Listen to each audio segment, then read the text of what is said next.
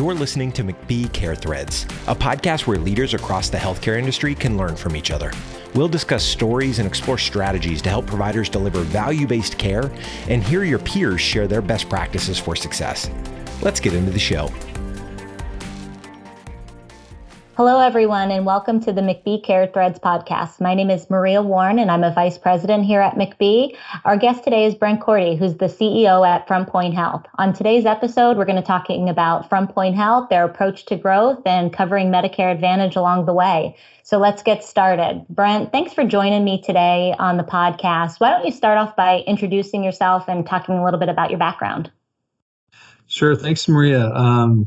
I'm super happy to join today. I'm joining from not so sunny Seattle, Washington, where I've spent most of my time lately down in the Dallas, Fort Worth, or in the Houston area in Texas. So I'm home in a typical sort of cloudy day in the Pacific Northwest where I live.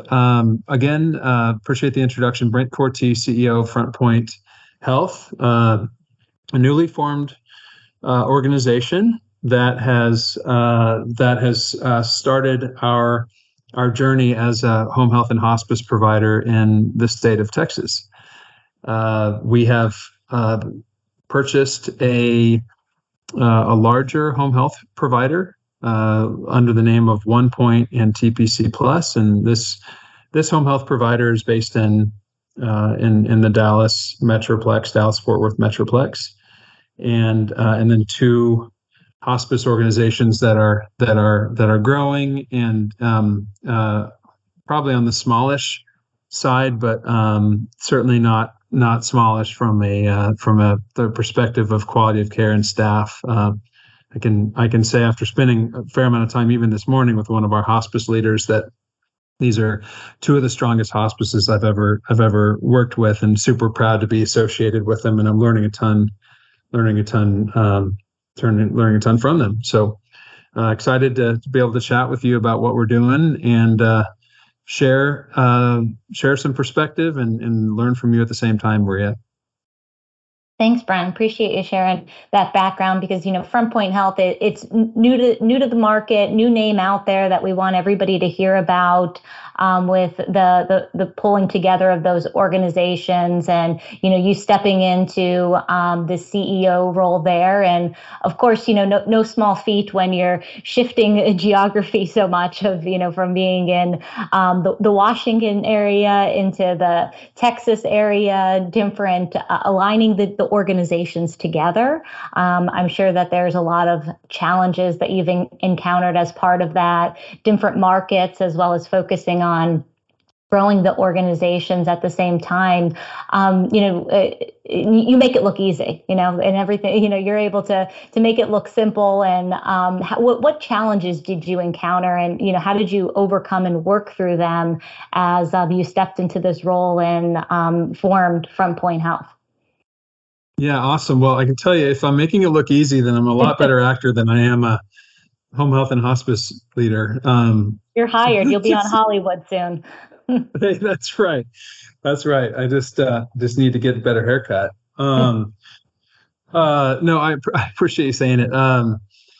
The truth is a lot of challenges. I haven't been shy about this. The journey from going from the health system world in my career, just in short, I worked in I've had few jobs, but for long periods of time, and worked in home care is my entire career since 2001, and largely worked in the for-profit world until I started as a director at Evergreen Health in the Seattle area. And then ended up leaving under the title of Chief Home Care Officer, which may be something that we coined there, for better or for worse. And the health system world's very different. It is polar. It's a polar opposite than the for-profit world. And I can tell you, I am refreshed to be back in the for-profit world, mainly because many of the illusions that I think are shared and discussed in that not for profit or not profit seeking world about care is better. If you're seeking profit, the care is worse. I haven't experienced that personally, and I'm certainly working to build this company in a way that whatever the profit basis is, that we are patient facing and absolutely focused on the work we do. And I think one of the biggest things is that it's the decisions we make on a day-to-day basis don't have to go through a litany of bureaucracy. This is the Front Point leaders show, and we have to perform. We have to do a great job, and we hope that we are. And that's not always the case in health systems, where the urge to improve and the notion to grow the right way and to fight for patients the right way is often secondary to other forces in health systems, whether they be politics or other issues. I didn't experience most of those ills at Evergreen. I was very fortunate there. Worked with a great group of people, but nonetheless, super excited to be part of this. What challenges have we run into? Well, first off, Front Point's goals are relatively straightforward. I think we're going to talk about MedAdvantage in a bit, so I'll hold on that. But we want to disrupt the market, and who doesn't say that? Of course, we want to disrupt the market, but I think our perspective on taking on MedAdvantage is unique. But I can tell you that as of our company starting, effectively around Labor Day of 2022, that we have been focused largely on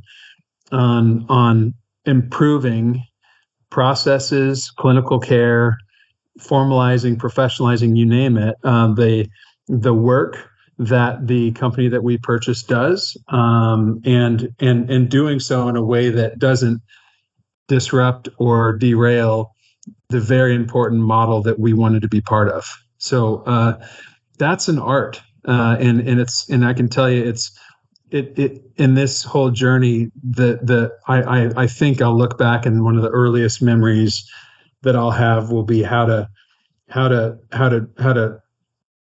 spend the right amount of time fixing things that you think may need to be fixed without breaking the very things that make the company unique. So our eyes have been down on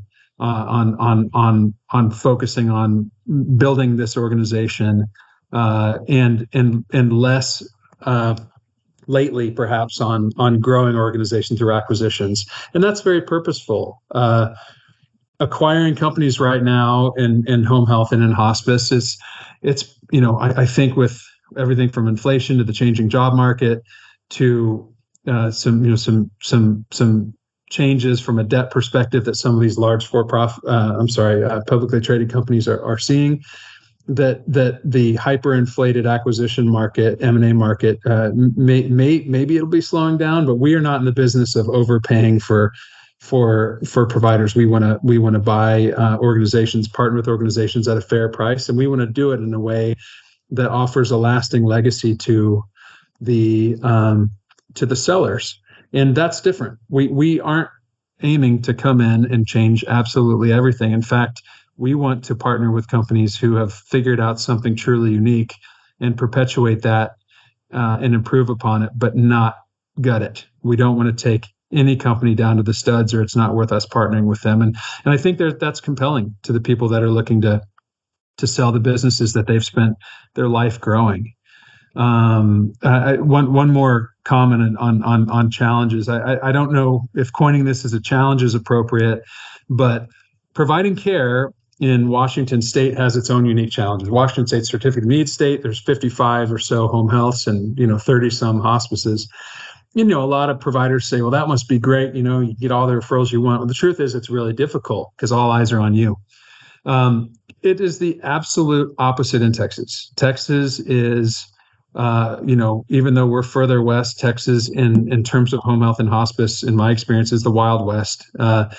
There are more home healths within a 2 or 3 mile radius of our headquarters in Dallas than the entire state of Washington.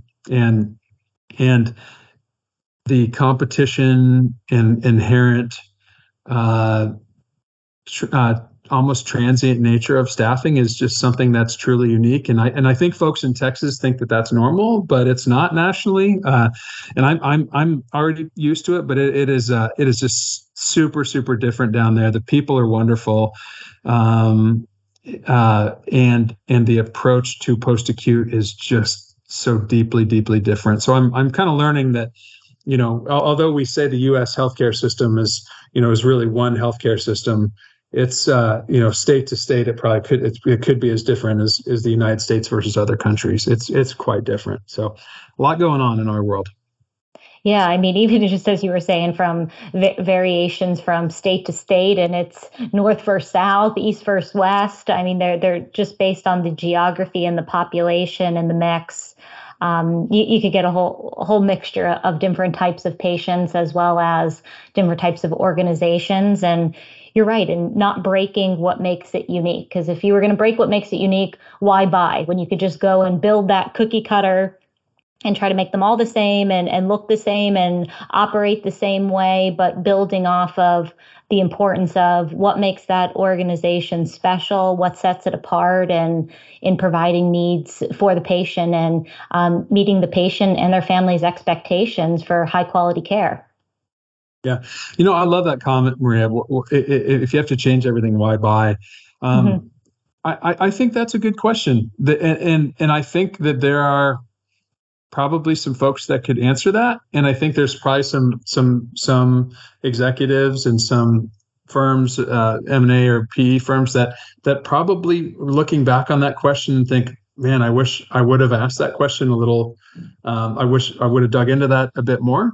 Because so many models require, quote, going down to the studs, but or it won't fit into their company. And we and I've said this before. I love being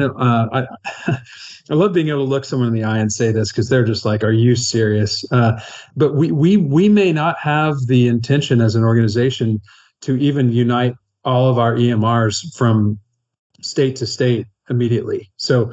And most people think, how on earth are you going to measure quality? How are you going to measure volume? There's no way you can have disparate processes. But the EMR fits the culture fits the state or the community that you provide care in. And healthcare and health, from a public health perspective, those of us that have, had some education in public health or, MBAs related to healthcare, all know that health is local and it's all community based. And that may be the bravest move. It also may be the dumbest. We'll see as we go. But I don't need to be a hero simply to say we're going to unite our medical records state to state. It'll be interesting. Maybe on next time we talk, we'll have made another acquisition in another state, and I'll be eating my words. So you can call me out on that.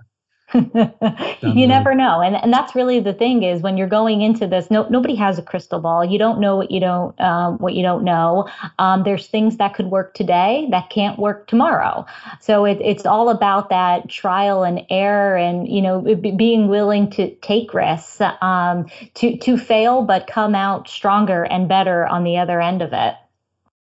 That's right. Yeah. And, one thing that you had talked about on FrontPoint's approach, and that I'm really excited to watch play out, is the approach on Medicare Advantage. Majority of providers out there are, frightened by Medicare Advantage, realize there's so many hoops to jump through, authorizations. They say they want to operate like Medicare. They don't operate like Medicare. They don't follow it to a T. There's all these different flavors, so to speak, of Medicare Advantage plans.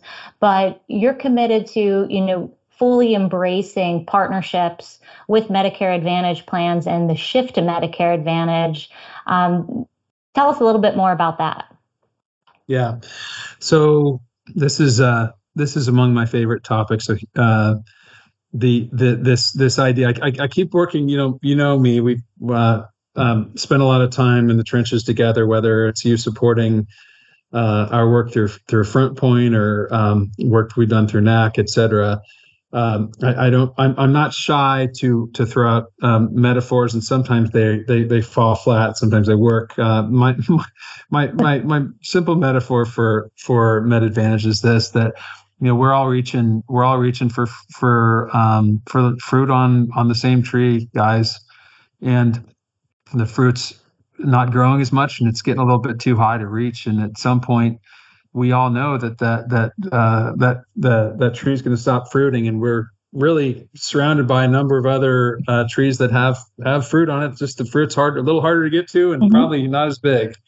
And MedAdvantage is that is just that. We have such a deep need, and economically it's confounding. The supply and demand curves are not meeting in the place that one would think, given how much supply of patient care is out there. And what the reality is unfortunately many health systems, many payers have in their minds, and many haven't, but many have in their minds relegated post-acute care as this kind of extra cost versus the absolute solution. And COVID changed that quite a bit.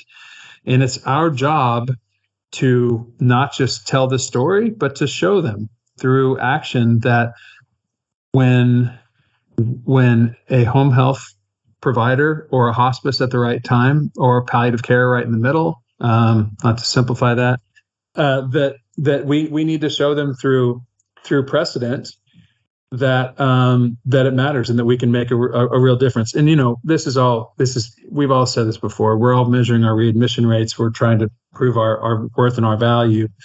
The home health that we operate in North Texas has the vast majority of patients that are Medicare Advantage, and we are doing so in a financially sustainable manner. And, is our care absolutely perfect? No, but nor was Evergreens, and nor is any other major organizations. We're always striving for better. And the care we provide is solid, and our reach is absolutely solid. Meaning this, that the story of FrontPoint will not be a FrontPoint on the home health side. Will not be the story of, hey, listen, I heard these guys are taking Medicare Advantage. The story, I hope, will be, I heard FrontPoint is the provider in every MSA where they provide care that absolutely provides access, that says yes. That goes beyond MedAdvantage. That goes beyond. That strikes to the heart of what health systems need, which is not cherry picking, and not, frankly, marketers that are coming in and taking only certain referrals, and maybe even accepting the other ones and then denying them later, something like that. Instead, just these guys are actually partners. What we need is for people to take our patients. We need to health systems. I know it firsthand. Health systems need to clear their floors. They need to know that their patients are going to be taken care of. And there are many, many providers that do an excellent job taking care of patients. Yet the cost of that is that they can only take care of certain patients. And generally that's the Medicare population. Well, the fruit on that tree is falling off, and it's going to be gone. And our entire basis is that we want to start saying, we want to be able to say yes and provide access, scale to the point where every plan notices and every system notices, and we want to be able to partner with those two groups significantly, all the while providing more visit availability and financial support and clinical support and educational support to our people. So that's our model in a nutshell, and we can't wait to see it continue to grow. I love it. And I'm excited to watch it play out. And so often I feel like organizations are afraid, when they went to the traditional Medicare watering hole and that was their main source of funding. And obviously we've seen, 2023 come with additional reimbursement cuts. And, we need to think about how to diversify revenue, not only across payers, but maybe services or referral sources and, finding different ways. The Medicare Advantage, if you embrace it and you go to have a seat at the table with them, and I think that that's the biggest challenge that often providers say, well, I can't get a seat at the table. I can't get them to listen to me. The biggest thing that I've been saying is insurance is no coverage, but we know care. We can tell them how we can care for their patients better, how we can, decrease the cost, how we can increase the outcomes. It's that whole shift to improving the quality of care, the shift to value-based care that then allows you really to show the value of what home and community-based care provides, that it can't only be provided within a facility. As you were saying, hospitals need to clear the floors, clear the beds, but we need to keep them safe in their home, as well as progressing and improving in the quality of the care and the outcomes to get them back on their feet. That's right. Can't wait to see how this continues to evolve, and in our scalability in particular in Texas is something that the way we're building it is likely going to our growth curve is going to be steep. So we're super excited to do it and to do it right. So that's awesome. Look forward to watching it play out, as well as I'm sure our listeners, as they continue to follow FrontPoint and your journey, hear more about it. With 2023, it's here on the that playbook, not giving away the keys to the castle and everything, but give us a glimpse into your playbook for 2023. What's on the horizon for you and FrontPoint outside of the Medicare Advantage, things that that would be interesting to share with our listeners? Yeah. We I would say for the year, it looks something along the lines of us making sure that we have the right support structure and the right back office to support growth at the steep curve that I had previously mentioned, and to grow sustainably, and in fact improve as we grow. Yes, there's what's the I always hear that you're building the rocket as you fly into space or something like that. I'm not sure how that works, but we're certainly focused on that. There's a lot of nuance to building that to building the back office in a way that is data driven, and we're working hard to be data driven. Again, super easy statement. I'm going to throw out the pithy statement that we want to be data driven.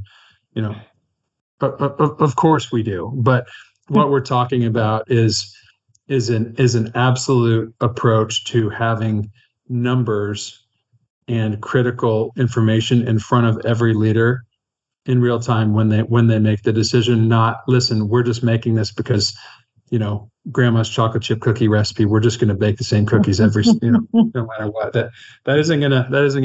Isn't gonna fly on grandma's cookies. Okay. The what? You need the taste test on grandma's cookies. That's not going to fly. Okay. Yeah, and I can tell you that Dorothy Corti, yes, and I'm from Kansas, did make some pretty darn good cookies. But I think my daughter might be passing her up with her new recipes from the 11-year-old baker Harper Corti. So super excited for that. The other bit is this we haven't talked much about is hospice. We all read the I believe it was in the New Yorker, the article about hospice and essentially being marginalized and becoming a for-profit boon. Our approach to hospice is something I'm really excited about, and here's the crux of it. It is full on basic, back to the basics. Manage your caseloads, take excellent care of your clinicians, build a family among your team, and be passionate about making sure that everyone's end of life is supported, the family around them as well, in a way that is meaningful. And oddly enough, that feels different. It feels different to approach hospice in a way which is, our hospices, Maria, are not vehemently and voraciously guarding our processes. Mm-hmm.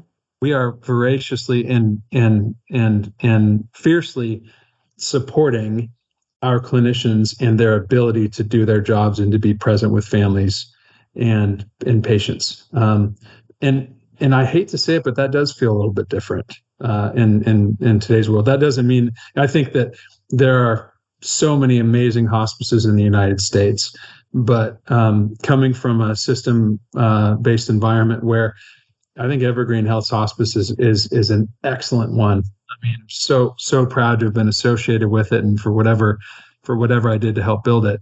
And we were very large, and this has allowed us to be very local and to address needs of the community, cultural idiosyncrasies. Hire people who are truly hospice people, and who on an individual person-to-person basis, from the back office to the person in intake, to the marketer, to the nurse, to the physician, to the home health aide, which I think home health aides are the core of the entire hospice movement. That we have this absolute bent towards humanity, and that feels really, really good. And we're super lucky to have the hospice leaders we have in place and the hospice clinicians we have in place. I was able to go to both of our holiday parties this year, and it was not only a riot to get to hang out with these wonderful people, but to see how these two groups are such a family. And it reminded me of what can be lost if you grow the wrong way. And I'm super proud to grow these groups. So very true. I mean, everything that you hit on there, from the New Yorker article to, knowing that there's just bad apples out there, but for the most part, they're few and far between. And that doesn't define the hospice industry and the care that's provided. And just what you shared about your organization and getting back to the roots and caring for the patient and the family and helping them through that stage is so important. And having the right leaders and the right clinicians and the right support team surrounding them really sets it apart and makes a difference in the care that's provided. Yeah, that's right. I mean, there is a point where us as leaders, me as the CEO of FrontPoint, and all of my contemporaries, larger or smaller organizations, need to recognize that it isn't about cutting costs. Certainly hospices should be nothing about pinching pennies to make dollars, nor should any business. Mm-hmm. But cutting costs for hospice the wrong way has a deep and significant impact on, the second most important moment of someone's life, mm-hmm. right? I mean, perhaps the most important moment's when you're born, and to get that right. And I just feel I'm just so solidly behind the work of the organizations that we're part of. It's just super inspiring. So. Thank you. I appreciate you sharing that, and more about your organization and what's in the playbook and future vision that I know I'm excited to follow along and see the great things that you and your organization does, as well as our listeners. So thank you for your insights that you shared today and joining me on the podcast and taking the time to make this a great episode for all of our listeners. So hope everyone enjoyed this episode of the McBee CareThreads podcast. Thank you. At McBee, we understand the challenges providers face across the healthcare landscape. For more than 45 years, we've been a part of the evolution of the healthcare industry. Our strategic advisory solutions span the home health, hospice, health system, and senior living care continuums, creating improved clinical, financial, and operational outcomes. Our expertise is guaranteed. Our solutions empower. Visit us today at mcbeeassociates.com. Thank you for listening to McBee Care Threads. To ensure you never miss an episode, please subscribe to the show in your favorite podcast player. If you use Apple Podcasts, we'd love for you to give us a quick rating for the show.